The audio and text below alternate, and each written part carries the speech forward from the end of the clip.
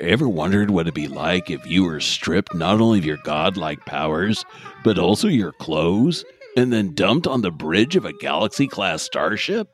Well, you're about to find out in this exciting episode of STTNG's Not Another Star Trek Podcast, coming at you right about now. Welcome, everybody, to STTNG's Not Another Star Trek Podcast. Yay! Oh, I've been waiting all week for this, Andrew. Oh, as have I, Commander Davy Dave. As have I.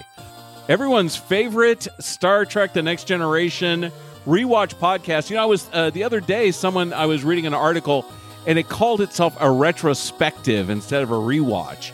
So maybe, that sounds very grand, don't you think, Commander Davy Dave? I don't know. Maybe let's try that on. Let's try this retrospective on this episode. Well, I am Ambassador Andrew, and with me, as always, is Commander Davy Dave. And welcome to our retrospective. Retrospecting you. Listen, I have a great amount of retrospect for you, man. I only respect you in the past. 178 episodes of this bad boy of Star Trek: The Next Generation, and we foolishly have committed ourselves to enjoying each and every one of them, and then sharing our enjoyment with you, the listener. We're making our way through season 3. Aren't there 26 episodes of season 3? Yeah, I'm not sure exactly why. I'm sure we'll figure that out when we get towards the end, but this is a long season. If we get to episode 26, we run out of shit. Right. Then yeah. If you came to a retrospective podcast, hoping for answers about why season 3 had 26 episodes and season 2 had 22 episodes, well, you've come to the wrong podcast. Tonight we have a delightful outing called Deja Q. An episode starring Q. The entity Q, you mean, right? Yeah, and I was hoping that you could do a favor for all our listeners around the world and maybe, tell them what this episode is about. For those of you just tuning in for the first time, Commander Davy Dave has a love-hate relationship with the synopsis. Yeah, so behind the scenes, almost always Andrew writes these things. And he writes them to torture me. So let's see what's going to happen tonight. When the moon hits your eye, you're all going to die. That's a red alert for the Enterprise. Brielle 4's moon is crashing into the planet. What planet? Into itself. It's Brielle 4, yeah. Oh, Brielle 4's moon is crashing into itself. No, that doesn't make any sense. No, it's crashing into the planet. Okay, Brielle 4's moon is crashing into the planet. While the Enterprise struggles to prevent this, Q pops in naked as an Aldebaran Jaybird. Caw. It seems that the Q continuum has stripped our Q of his powers, rendering him mortal. Jean-Luc palms Q off to Data.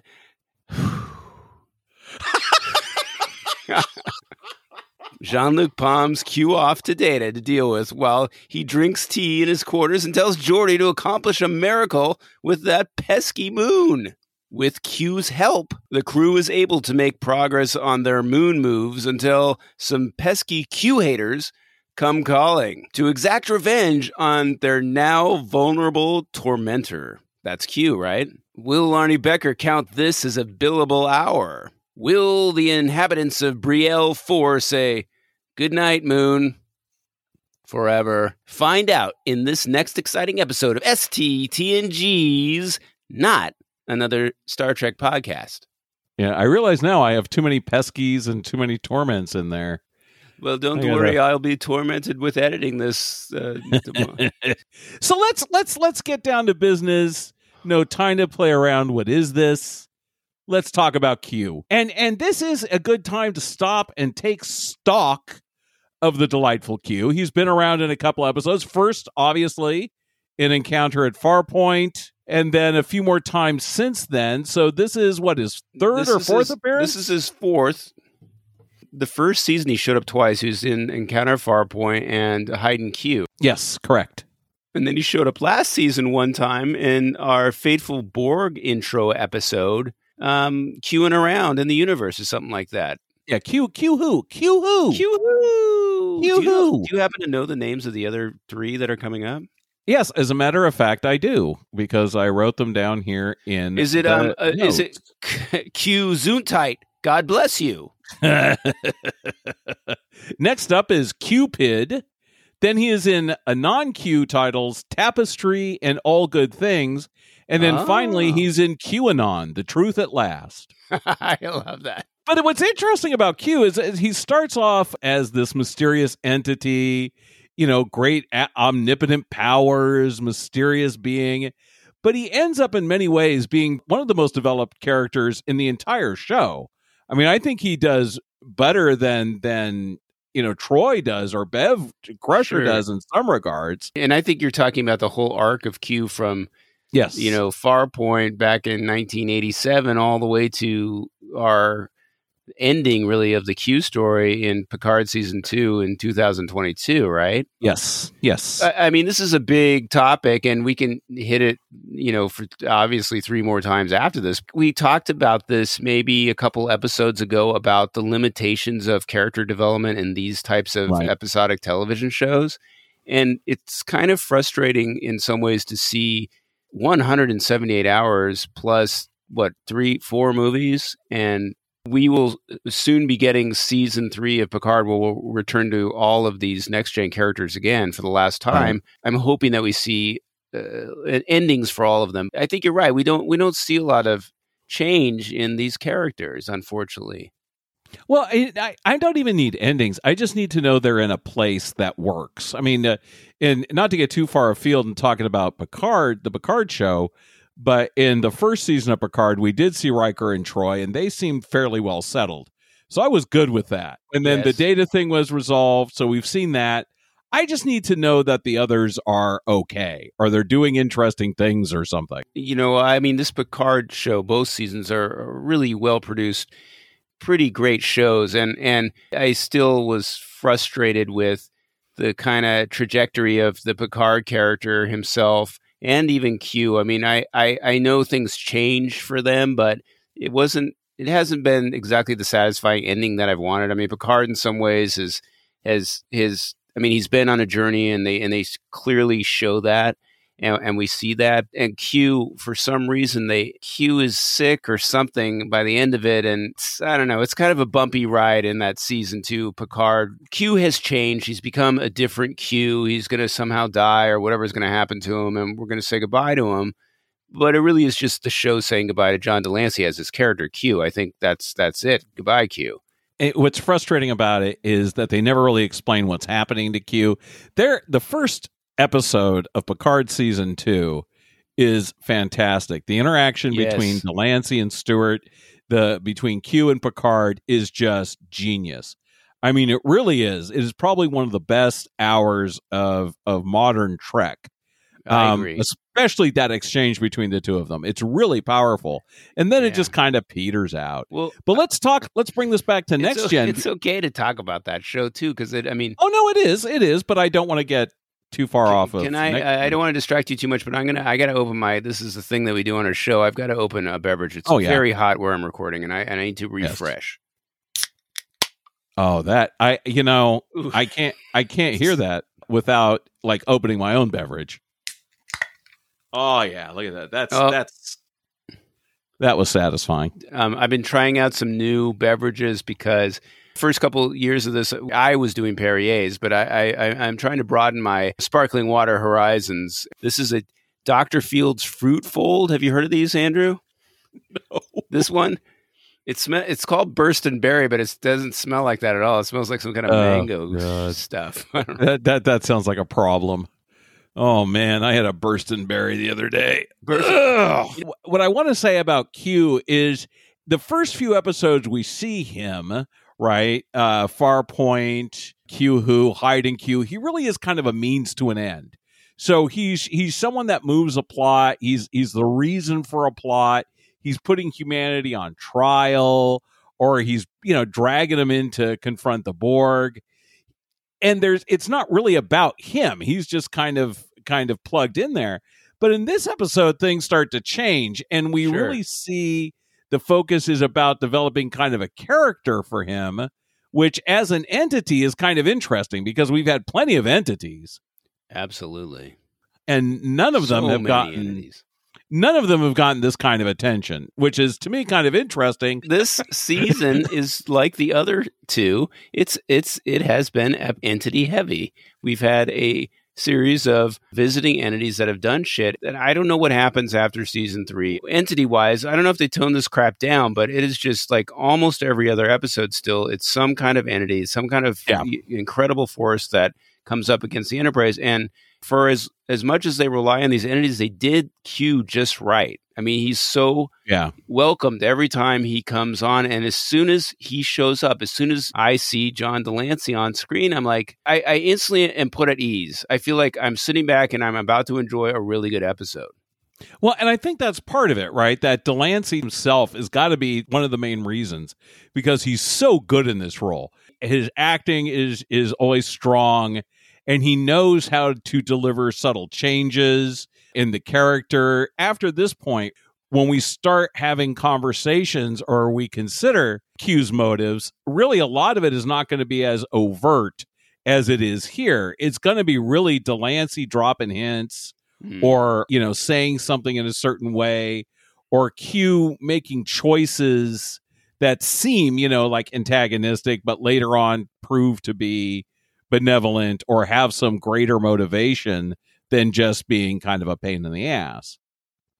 And I think there's something inherent in the character of Q that allows him to develop. I mean, he's got some inherent qualities that can be developed and explored that the other entities just don't have. Hey! What? Oh, Armus. You guys know I'm always listening. I'm your number one listener. I take great offense to this, guys.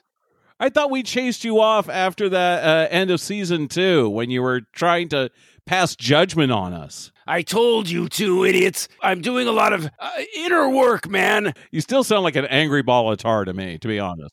I've been trying to find another Riker-sized thing to shove into my deep black void. It's tough, guys, but I take umbrage with this. I'm as savvy as Q. I'm as interesting as this John Delancey Q. Armus, we get to see Q nude. He appears nude, totally nude. And honestly, we've seen you nude. There's no shock value to it. It's actually kind of gross. You wait. Wait until I clean this thing up. When I tarscape this thing, it'll be a totally different story, man. Thank you for stopping by. I'm sorry you didn't get your just desserts. Always a pleasure to see you leave. You're kicking me out now?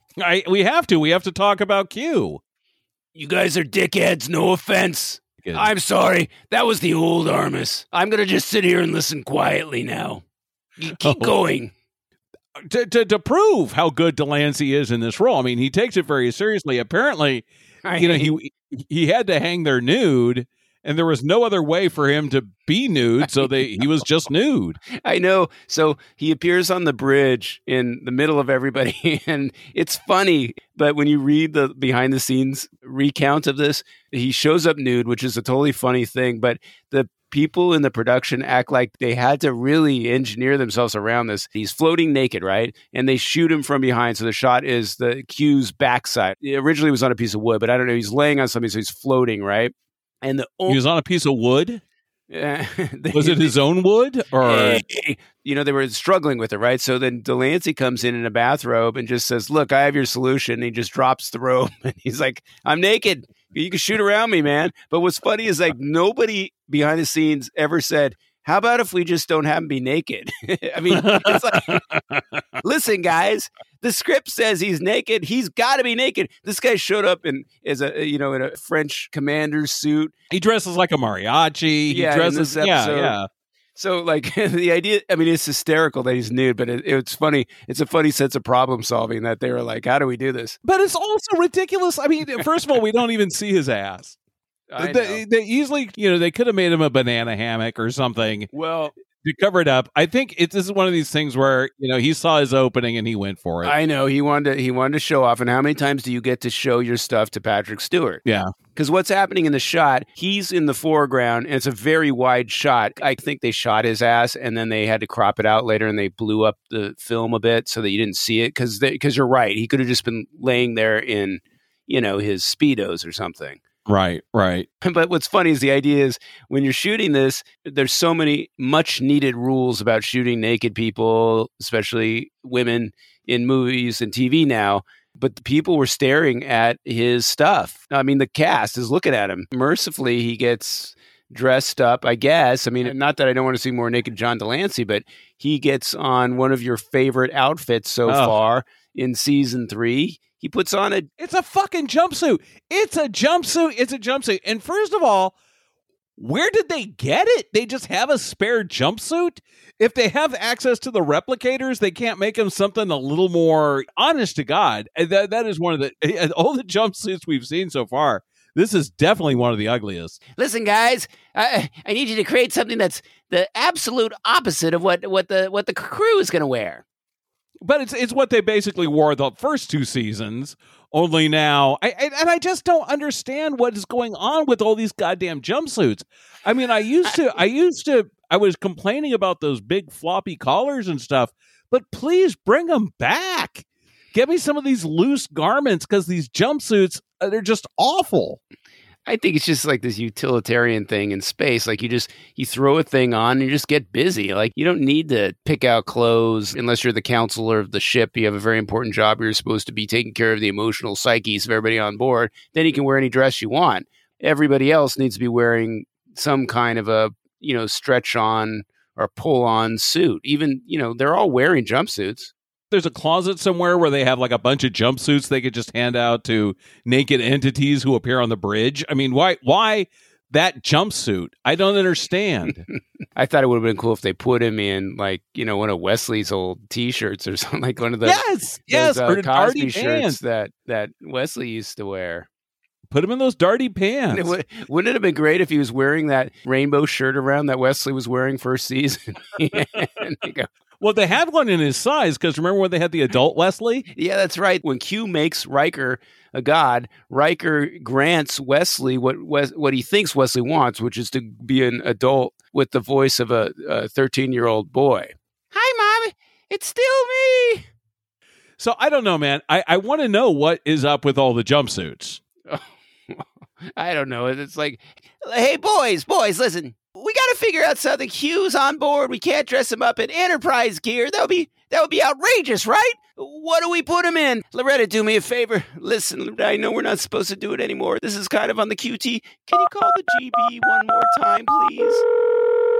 1 ringy diggy, 2 ringy diggy. Great one, boys. Nobody will get that. You have to be so old to understand that, guys. Yes, hello, Pip, and all that. Yes, how may I help you? Yes, who is this? I'm calling from the lot. I'm hoping to talk to Great Bird Man. It's a crisis down here. We've got to figure out the costuming. Tell Gene he's an entity and he needs to wear human clothes. Well, drat, I hate to tell you, old fruit, Gene is out right now.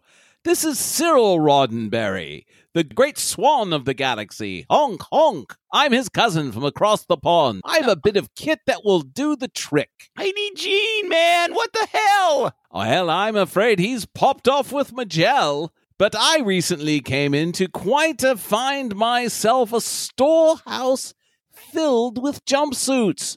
I think we can find one that would match Mr.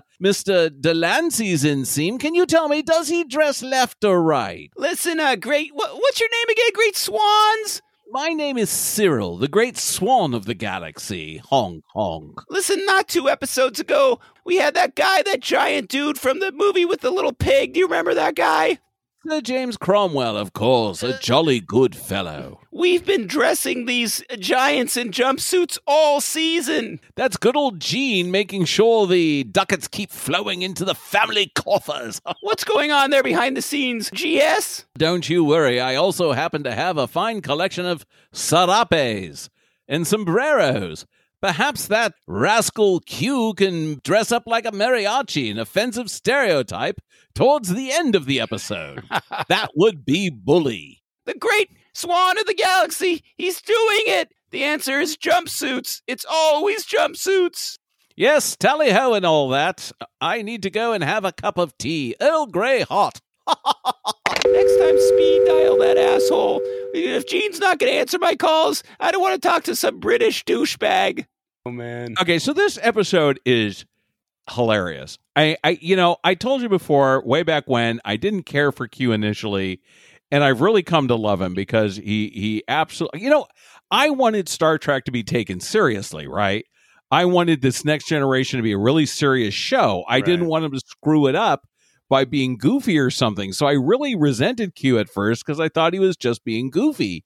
And, now, that they take the show too seriously, I think. Yes. And someone like Q comes in and deflates them a little bit. And that line that he has with Worf, because his relationship with Worf is really great. And, he's like, Q's like, I don't know what to do. And Worf is like, die. I know. And he's like, Worf, eat any good books lately? And I just love that. Eat any good books lately. It just cracks me up every time. I think it's funny, the exchange between the two of them, too. But this is the first time in the 4 episodes with him that he doesn't insult Worf's. Like, it's a fun kind of insult instead of just straight out calling attention to some of his features, which gets kind of offensive when it gets into the stuff about Michael Dorn, African-American actor, playing this character against this totally white dude. Yeah. It always rubbed me wrong that he was going after Worf like that, and kind of in the same way the show has been insulting to Worf, too. So it wasn't just Q, but I like the shift of this tone because the two of them are kind of going after each other. And in this episode, it reads to me like it's fun. The brain is an awful thing. There's some great physical comedy in here, too. And I had never considered Delancey as like a physical comedian, but he's got this great moment where he puts his hand on Worf's shoulder, right? And he just like yanks it back before Worf like tears it off. And I just love those little interactions. And when he's pouting in engineering. That pouting move is so great. He is assigned to help in engineering because now he's human, he's mortal, and he can't do any of his Q stuff while the Enterprise is trying to save this planet from its moon crashing into it. So he's sent down to work with Geordi, and he's sitting there and he hates it. I mean, it's so boring to him. And Delancey is so good at showing this. I mean, he looks like a little kid. He's just so pouty. But I have to tell you, the so one funny thing about him working in engineering that totally works for me is Geordi gives him something to do and tells him, I want you to control this field integrity or something.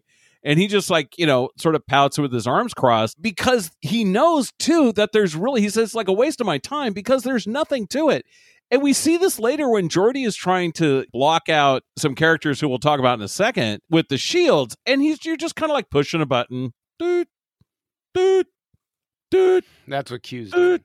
Yeah, and that's what they're all doing. That's what they're all doing. That's why that part where Picard is flying the Enterprise in that booby trap episode makes me laugh so hard because he's really just typing, right? I know. It's just like he's sending a text message like It's so funny because it's kind of a commentary on this idea that Q visits the show once a season, or maybe twice. He shows up and he goes like, this place is pretty flippin' boring. I mean, I want to see the show that Q's on. I mean, I want to see what he's doing because it's got to be incredibly exciting if he shows up on this Enterprise that he likes to keep coming back to and goes like, Jesus Christ, with these buttons. Oh, my God. But it's so because all they do is sit there in front of glass displays and push buttons and then wait.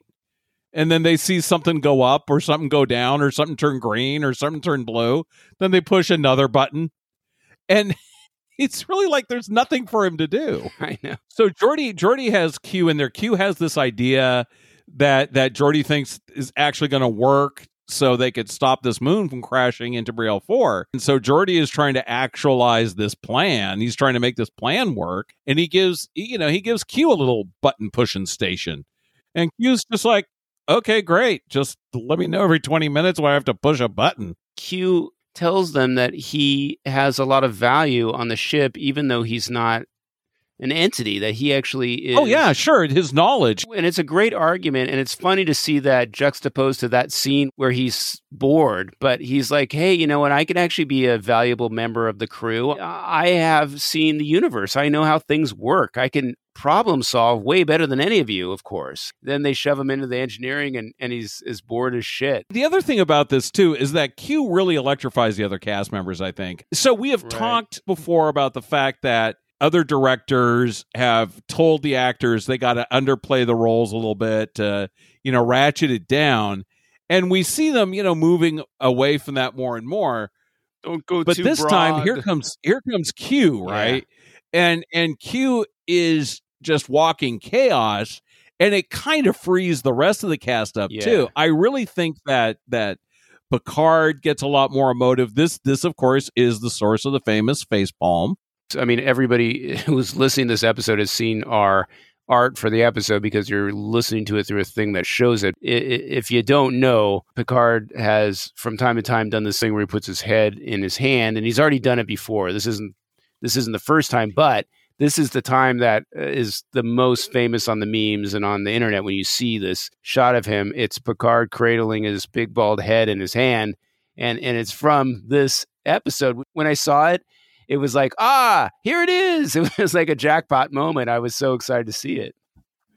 Yeah. And so we incorporated it into our logo for the show. And you can see it, of course, right now when you look at your player. So Picard gets the good idea that he is going to pair Data with Q, or Q with Data. And Data, you take care of him. And part of it is like, okay, I'm going to take Brent Spiner and I'm going to put him with John Delancey, and I'm going to say, you boys go. You just go. That is great. Because they absolutely do. They do this whole walking and talking thing, a la Aaron Sorkin in The West Wing that we've talked about before.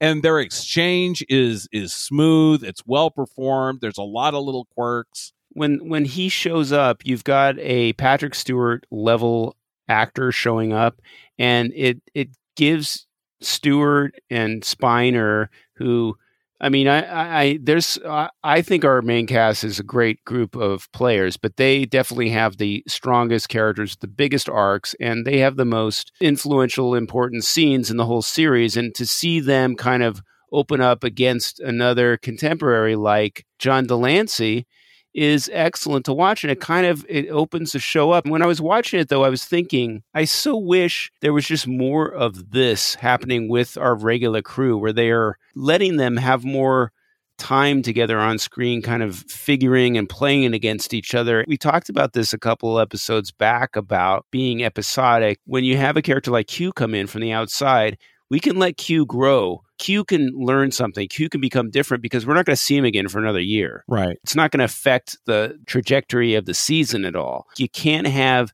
our cast doing this kind of character development too much because it messes around with the episodic nature of the show. You want to believe from show to show that you can step into Star Trek and miss a couple episodes and show up and everything is as it was, before, within reason, like, within the season, at least, that they change that up later on as the season ends. In this season, they do some big changes, and I totally welcome those things, but I think that's why we don't get more of that. And I just so wish we had it, because these are such great players.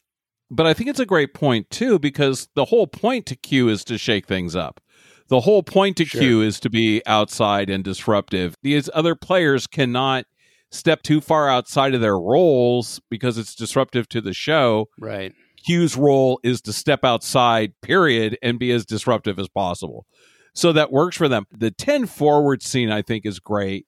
Q is in engineering with Data and Geordi, and they call Bev because Q's back hurts, which I'm just like, dude, sympathize. Because he's a human, or he's mortal, he's having these mortal feelings. Actually, his back's sore for the first time. They call Beverly Crusher, and thank God we get to see her for a little bit, because her scenes are also really good. She does a great job sort of interacting with him. Yeah. Q's like, oh, I feel funny again in my stomach. She's like, you're hungry, dumbass? She's so impatient. I know, she really is. Well, she hates him. Well, she does because he's tortured them. We as an I know. audience enjoy him showing up because every episode so far, by the end of the episode, everything's okay. We know that when Q shows up, everything's going to be okay too, but Bev sure doesn't. So Data and Q end up going into 10 forward, and, Q's asked Data what he's, what is it that he eats, right? And Data's like, well, I don't eat. But then he's got this great thing that sticks with me. And this is really disturbing to me. I don't remember this the first time around. But he says, although I do not require sustenance, I occasionally ingest semi-organic nutrient suspension in a silicon-based liquid medium. I know. And he says, it lubricates my biofunctions. It's so gross. This poor guy, this poor android can't even have the pleasure of eating a thing. I don't understand. It instantly made me think of the lack of toilets on this Enterprise, because whenever Data passes whatever that goop is, it's got to be a real big mess. But lubricating my biofunctions just sounds wrong. It sounds like something Rawl would say. It's like, hey, Mama, why don't you come back to my quarters and I'll lubricate your biofunctions. Remember how oily, and Rawl, of course, from the Prize episode, he was the smarmy negotiator who climbs all over Deanna Troi. Right. And one of the things about that episode was that their intimacy involved lots of oils. Hey, Mama, I wouldn't mind seeing you slippery when wet. Hey, Mama, why don't I cover you with a semi-organic nutrient suspension in a silicone-based liquid medium and then lubricate your biofunctions? Hey, Mama, I'd like to get my black tar all over you. What do you say, Raw? No, you're just sticky, Armus. You're just sticky, and That's the old Armus. The new Armus is smooth as velvet. Whatever the hell that is. Are you now water-based? Listen, ask Commander Riker. Commander Data, I require your presence on the bridge. Stat! I'm sorry, Captain, but I'm passing my semi-organic nutrient suspension in a silicone-based liquid medium. And unfortunately, it's coming out in a silicone-based liquid medium. I hope you didn't forget to put that paper toilet's ring on this time. It's incredibly difficult to clean up, I've heard. Commander, remember, a warrior wipes front to back. Captain, this is Mr. O'Brien. Come! I'm very concerned that he's in the John again, because that silicone-based liquid medium doesn't mix with water. It just floats there on the top. Thank you for your input, O'Brien. It's like an island of robotic waste, Captain. Excuse me, number one. There's nothing for young Crusher to do all episode. Send him down to Data's quarters to help him clean up again, if you know what I mean. Captain, this is Wesley. I think I let some nanites into Data's silicone-based liquid medium in the toilet, and they've established an independent colony in it. Oh, God damn it, Crusher. They've shaped it into an island. They're demanding independence, Captain. This is all happening in Data's buttocks? No, Captain, it's happening in Data's toilet. Listen, young Crusher, call the Petco down there. Send those puppies in. This is why we have them on board. Arf, arf, arf, arf, arf. Hang on, Captain. The universal translator is decoding what the dogs are saying. Arf, arf. What's that, Mr. Snuggles?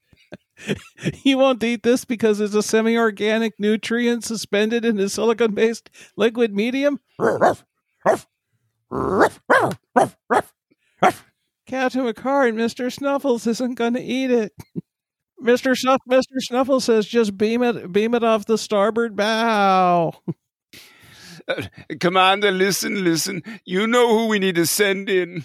Listen, those puppies don't really get into the dirty work. Excuse me, Mr. Worf. Send in, Captain. Send in Ensign Do. Ensign Do. Commander Worf, Renson Roo, Rorty for Rudy. Report to Commander Data's toilet.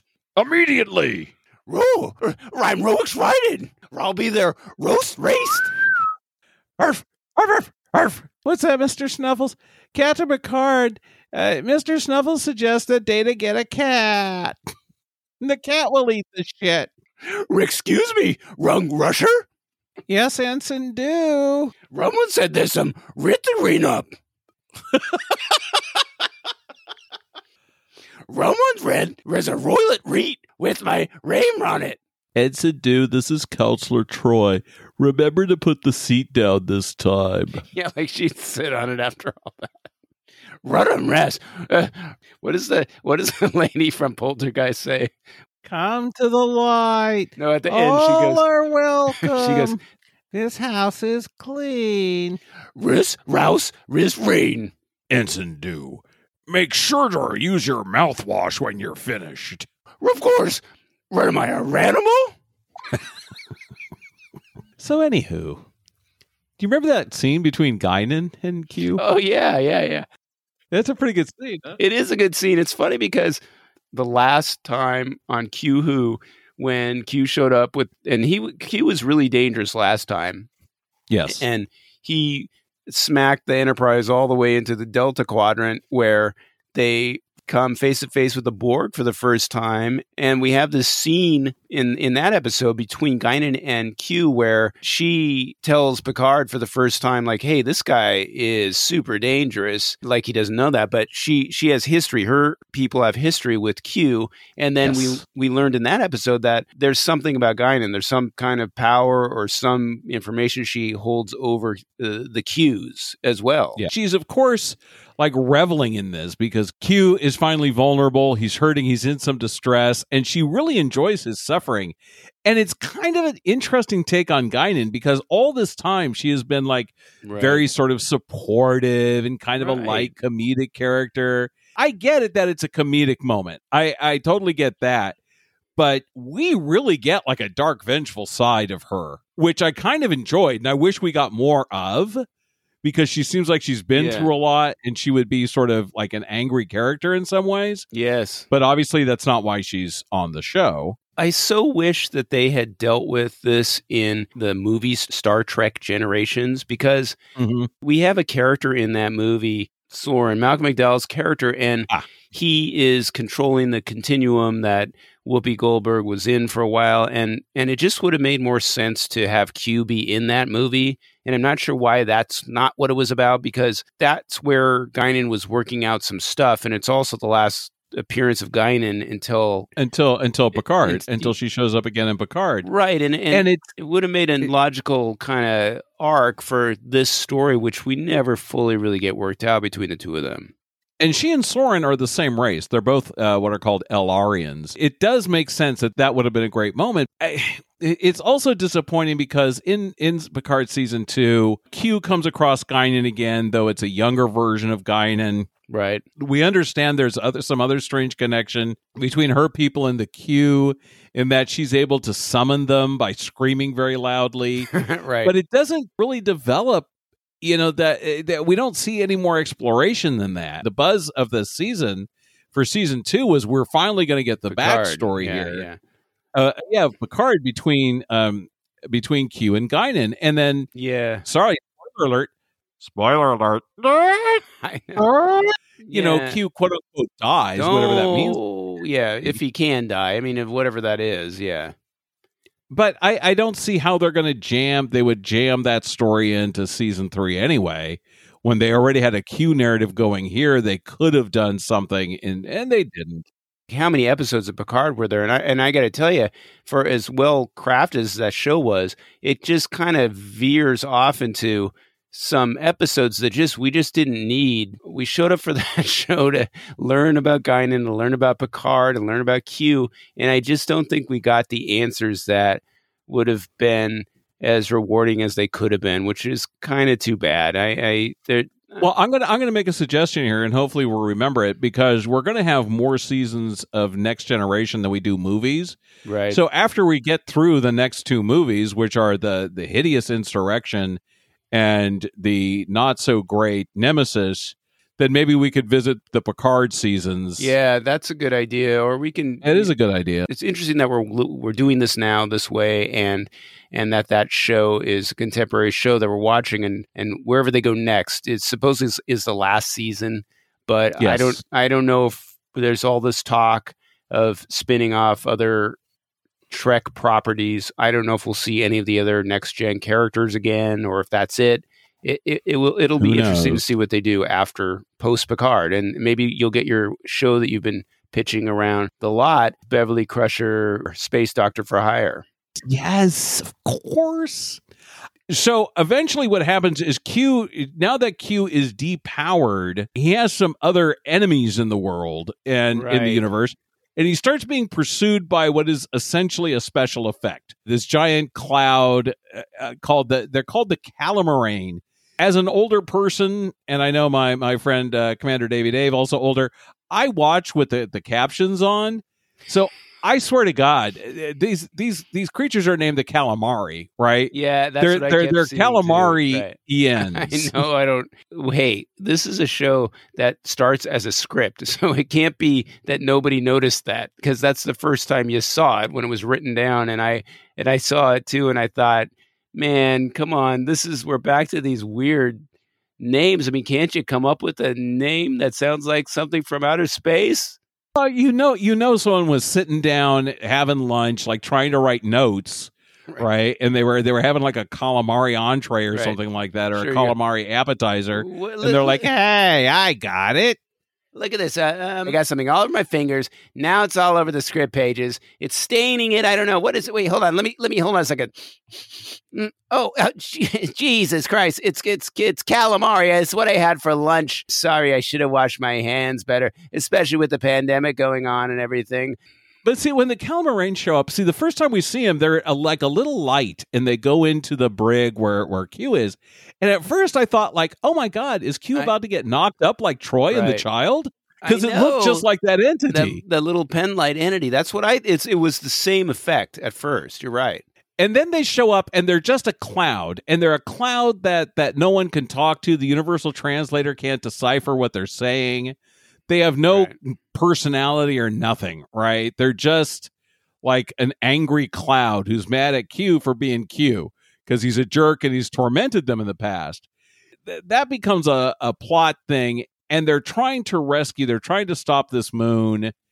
Q realizes that they're never going to be able to Enterprise. Yeah. So the Calamarain attack Q in engineering, and Data tries to intervene to help. And the Calamarain actually do some serious damage to Data, which is the first time I think we've seen something like that, like Data getting messed up like that. Data is trying to save Q. He's trying to pull him away from these calamari things. And he ends up basically getting like electrocuted or overloaded. You know, Bev has to do some crap to his head, so we actually get to see his head kind of opened up, some panels on his forehead open up. So then here is the character development. Q realizes that Data was willing to sacrifice himself to save Q. Right. Q realizes that the Calamarain are going to destroy the ship, or at the very least make it impossible for them to save the Brielle. So he decides that he's going to do our favorite thing and steal a shuttlecraft, because they still haven't I locked know. these things Well, down. They should have learned. I mean, this kind of crap was going on almost 100 years before on Kirk's Enterprise. People would steal those stupid shuttles all the time and fly out of the shuttle bay. And I know there's no money in the future, but those shuttles have got to be expensive, right? I mean, think of all the plywood. After all the hijinks that have gone on, you remember when Picard used to disappear from the ship all I the know. time? Yeah. And they're like, computer, where's Captain Picard? So Picard had left the Enterprise. Hold on. And Hold on. I'll be right back. at one point in peak performance, that kid Jake, that kid Jake jacks a shuttlecraft, know. and at no point do they think like, should we at least put a club on it so people just can't come in and take off with one? Well, we had these saboteur terrorists 2 episodes back that got on. Roga Dana. Yeah, I mean, they got on and they could have caused all kinds of mischief if they got on the shuttle bay. I mean, Oh, right. And imagine the that. ones from the Ansata from High Ground. Yes. Yeah, it seems silly, and it's a funny little writerly thing that could have been done. Get Majel in for an afternoon or for 5 minutes and have her go, Shuttle Bay has been disabled. I mean, that's all you need. Like just a little bit of reality injected into that to make it feel like it wasn't just something you could just pop into and take off. So now I have to share the good news with you, Dave. Oh, yeah? Listeners, for those of you who have been on this journey with us for quite some time, you remember early in the show, my close personal friend, my partner, Commander Davey Dave, was obsessed with another show, a show called L.A. Law. Oh. You kept drawing parallels between Star Trek The Next Generation and L.A. Law. So many. And now, finally, after 2.5 seasons, the connection comes home to roost as we get a very special guest star. Dave, who is that very special guest star? Q slamming the Porsche trunk and the L.A. Law theme. Sir Corbin Burnson, Dave. Dun, dun, dun, dun, dun, dun. Here's Corbin Burnson. He plays Horn Dog, divorce attorney Arnie Becker. What's hard to remember, though, is that Corbin Burnson was such a huge thing at this point on TV. Yes. That this Yes. show was airing. L.A. Law was one of the top shows. It was either one or two. And it was hugely, wildly successful. And I don't want to speak for you, Andrew, but I think we were both big fans of that show, too. Yes. A totally different kind of show, but his character was, he wasn't supposed to be a nice guy, but people loved to hate him. And he was wildly successful at that point. And so seeing him show up on Star Trek here, it was such a surprise, like a big treat. Outside of Whoopi, here we have, one of our most, famous people in Hollywood showing up on this show. And it was shocking to me because we didn't, we didn't have the internet. This is pre-internet stuff. We didn't have any spoilers, and no one was saying, "Oh, there's a rumor that Right. Corbin Burnson's going to show up on an episode." It just came out of nowhere, I know. and I was like, "Oh."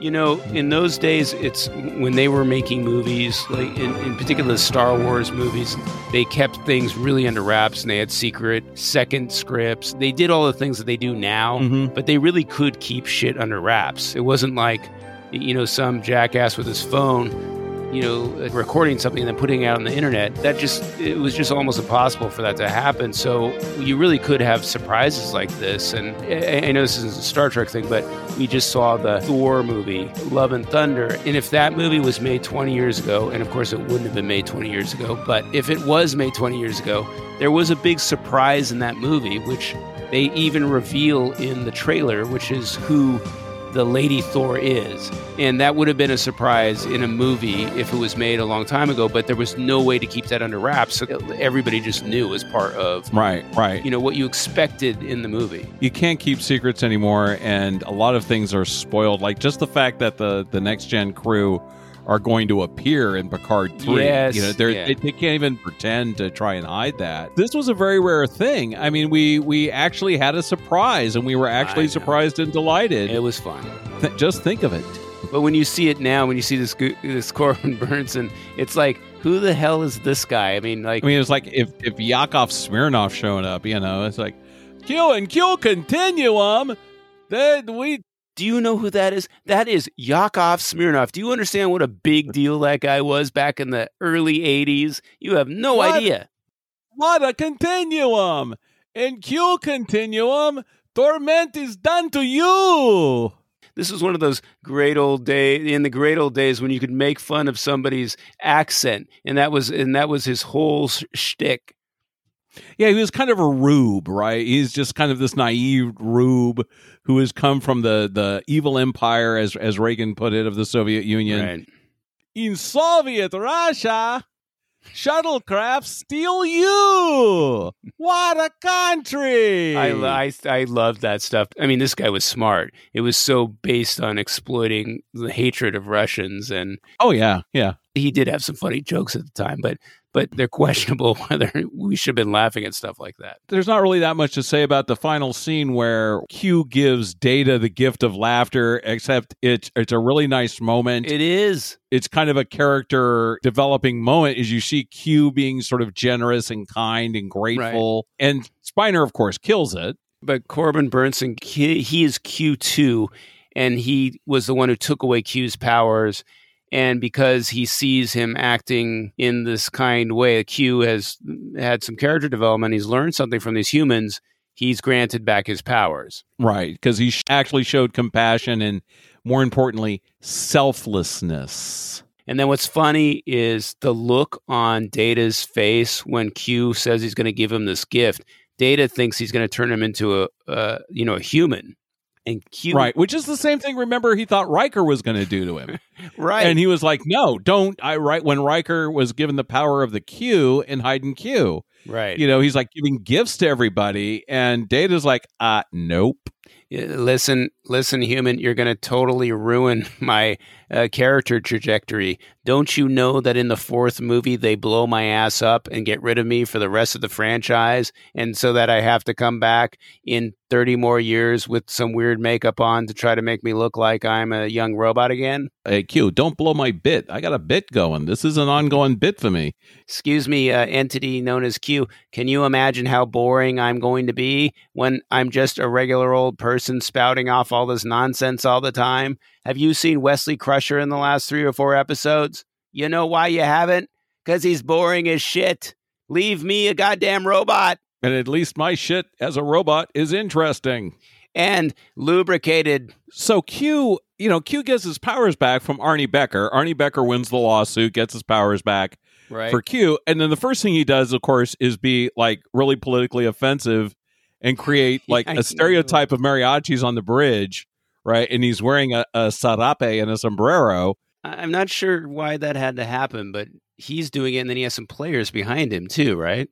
Yeah. He has an actual mariachi band behind him. And I don't know if they're a real band, but they're actors playing a mariachi band. Suddenly he's smoking cigars and putting cigars in people's mouths. Why? Why the mariachi band? Is there any context for that in this episode? I guess no, there's no context for it in the episode. I mean, it's not like earlier in the episode he says to Data, "Do you have any Mexican food?" He doesn't like go to 10 forward and say, "I'd really love to hear some canciones de mi padres."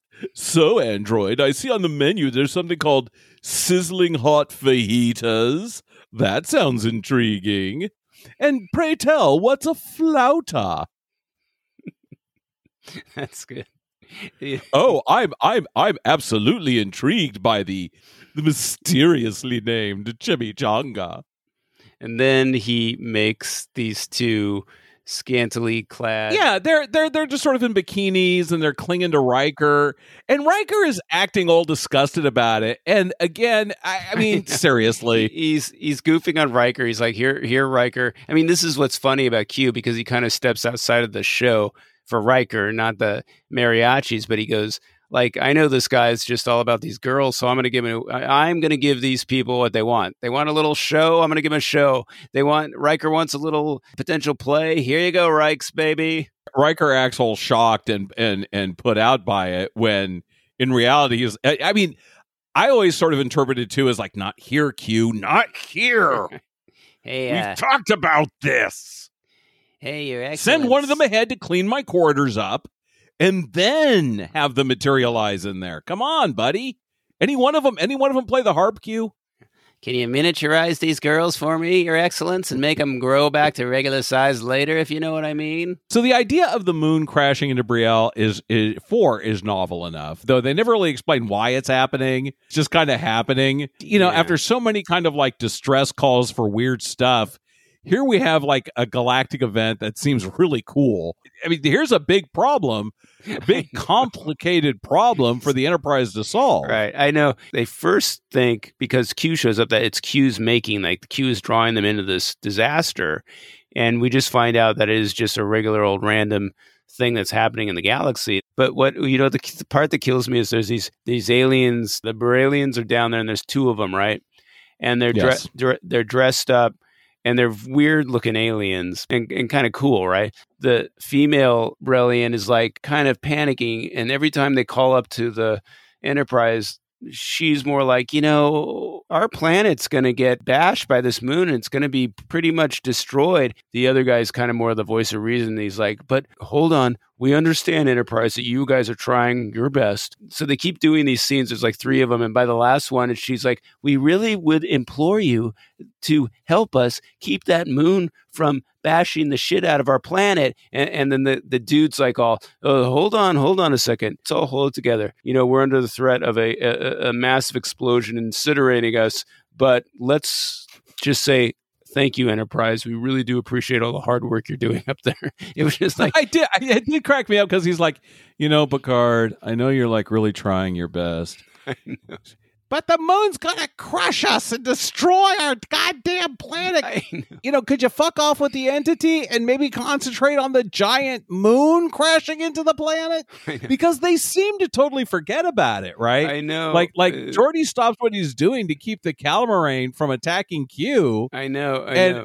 You got to be sitting there, if you're a Brillian down the planet, going like, fuck you. Could you stop this moon? Hey, we got to talk to the Enterprise and listen, can you zoom in on me? Because the people running around in the background, terrified, screaming at the top of their lungs, I don't want the Enterprise to see any of that. I don't want them to feel the least bit worried about our sense of danger. I mean, oh yeah, and that was the thing, right? I mean, it's some disaster movie shit, but they don't have the money for it. This is like a Roland Emmerich movie that didn't get made. Where the moon is crashing into the planet. Do you remember 1999, Space 1999? Oh my God, how could I ever forget it? Space 1999, it's the exact opposite premise, right? There's explosions cause the moon to fly out of orbit, and it's destroying the planet. And the last contact they have with Earth, it's like all... The tides are out of the planet is kind of... And then the idea is that the moon, because of course of inertia, the moon is just flying across the universe. I watched that show as a kid, and people that watched that, it had a weird 70s vibe, so it had this kind of funky, weird music and weird acting. I swear to God, if there was a Star Trek up against that show, clearly everybody would have been watching Star Trek. 1999 was like, how do we make a space show? A Star Trek, basically, where they're not on a spaceship. What else would we do? I don't know what kind of Hollywood drug party was going on when they invented this. The invention that you would whack our moon out of orbit and that would become a vehicle to fly across the galaxy. It goes to other planets and stuff and encounters other aliens. It's like, yes, it's so out of control. It just makes you wonder what moon-based Alpha. Why couldn't they just be on another goddamn spaceship? It's Jerry Anderson. Spaceships. But Jerry Anderson's the one who invented it. And Jerry Anderson also famous for coming up with the Thunderbirds and some other British science fiction shows starring puppets. Good for them for making it. And it's so weird. But it's starring, the fact that it's starring Martin Landau and Barbara Bain. Right. That this, and for those of you who don't know, I mean, please look them up. Martin Landau won an Academy Award for some Crimes and Misdemeanors. Many later on in life, a Woody Allen film. And he was nominated for the Tim Burton movie where I don't know if he won then. He played Bela Lugosi. Ed Wood. He was in Ed Wood. There's nothing funnier to me than the idea that Martin Landau would be the action star of a science fiction. The idea that you would propel the moon is even more outrageous as a premise than Deep Space Nine, as this a spaceship that doesn't move in outer space, because that's what it is. And we even call Avery Brooks one of the captains. He's called a captain because he's a captain of this thing that floated in space. But the idea that they couldn't propel a thing, that even Deep Space Nine couldn't have just been another goddamn ship. I never understood that. The premise of that show, and 1999 makes even less sense. Space 1999 it's one of those shows where you really have to turn off your brain, and it was fun. It was a fun show at a time again when there wasn't a great deal of science fiction. Well, there's no sci-fi on TV. I mean, that was probably one show that was on. I mean, there's just nothing. You know what? There was a lot of too, and there still are, but a lot of courtroom dramas. Yeah, and I mentioned that because of LA Law, but also because our next episode is a little bit of a courtroom drama. Really? It's an episode called A Matter of Perspective. And it's kind of interesting because we're getting to the point where Next Gen has established itself enough to start doing some interesting storytelling stuff and playing with storytelling. Okay. And it will do that a lot more in the other seasons. Does later on, you're right. This is like one of its very first ventures into that, inspired by Akira Kurosawa's Rashomon. So that is going to be exciting. I'm looking forward to that. I hope you've enjoyed our delightful romp with Hugh and all our little friends that came to visit. Hey, are you guys finished? Yeah, we're wrapping up, Armis. It's time to fold up the tent and move on. I just finished popping my popcorn, and I was sitting back to listen to you guys. Well, I asked Commander Dave to go out to the garage and get the wet vac so we could get you out of here. Oh, you're hurting my feelings again. I'm out of here. Ah! Hey, oh my... Hey, get away from me with that. Hey, Well, we could just go on forever and ever. Knock it off. Out of control moon hurtling through the galaxy trying to find its home. If you can't get enough of us, and I don't even see how that's possible that you could ever get enough of us. Never. Please check out all our previous episodes at TNGeez, TNGEEZ.com. And also available on Apple Podcasts, Spotify, Amazon Podcasts, Podcast Hut. Earscorn. And so if you have an opportunity, please make sure to subscribe to our podcast. If you could leave a review, we would really appreciate it. You can also find us on Instagram and Facebook. Absolutely. And Twitter and all the places. YouTube. So once again, I am Ambassador Andrew, and with me as always is Commander Dave E. Dave. And you've been enjoying STTNG's Not Another Star Trek Podcast. Let's go mind the store. No entities were harmed in the making of this episode. Hey, I don't know. My feelings are really bruised after this one. Oh, shut up, Armis. Just shut up. You shut up, you mother... Dave, get the shop vac.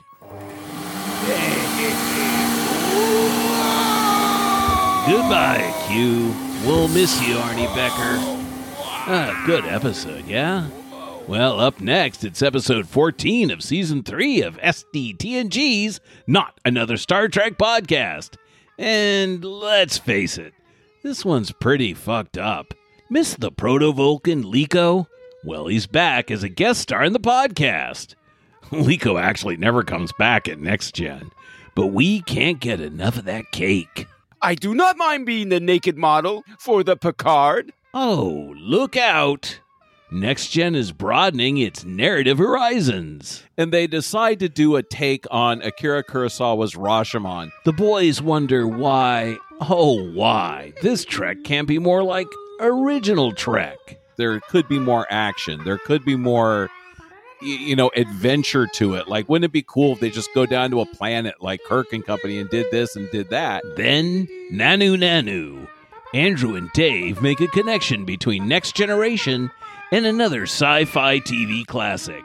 It's Mork and Mindy. I just remember watching that show in the 70s going, I was a kid. I'm like, I love this so much. This episode is tough to talk about because it just isn't right. Dave and Andrew are about to wrestle with some really questionable content. Honestly, Andrew, I'm afraid to talk about this episode. I would like to stall it as much as possible. Get ready for one of Next Gen's cringiest episodes ever as we rewatch A Matter of Perspective on the very next episode of STTNG's Not Another Star Trek Podcast.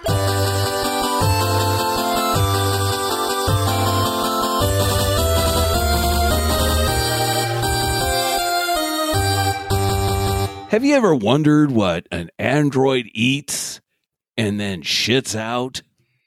Well, you're about to find out as soon as you go to bed. In this exciting episode of Data's in Your House, Shitting on Your Pillow. Coming at you right about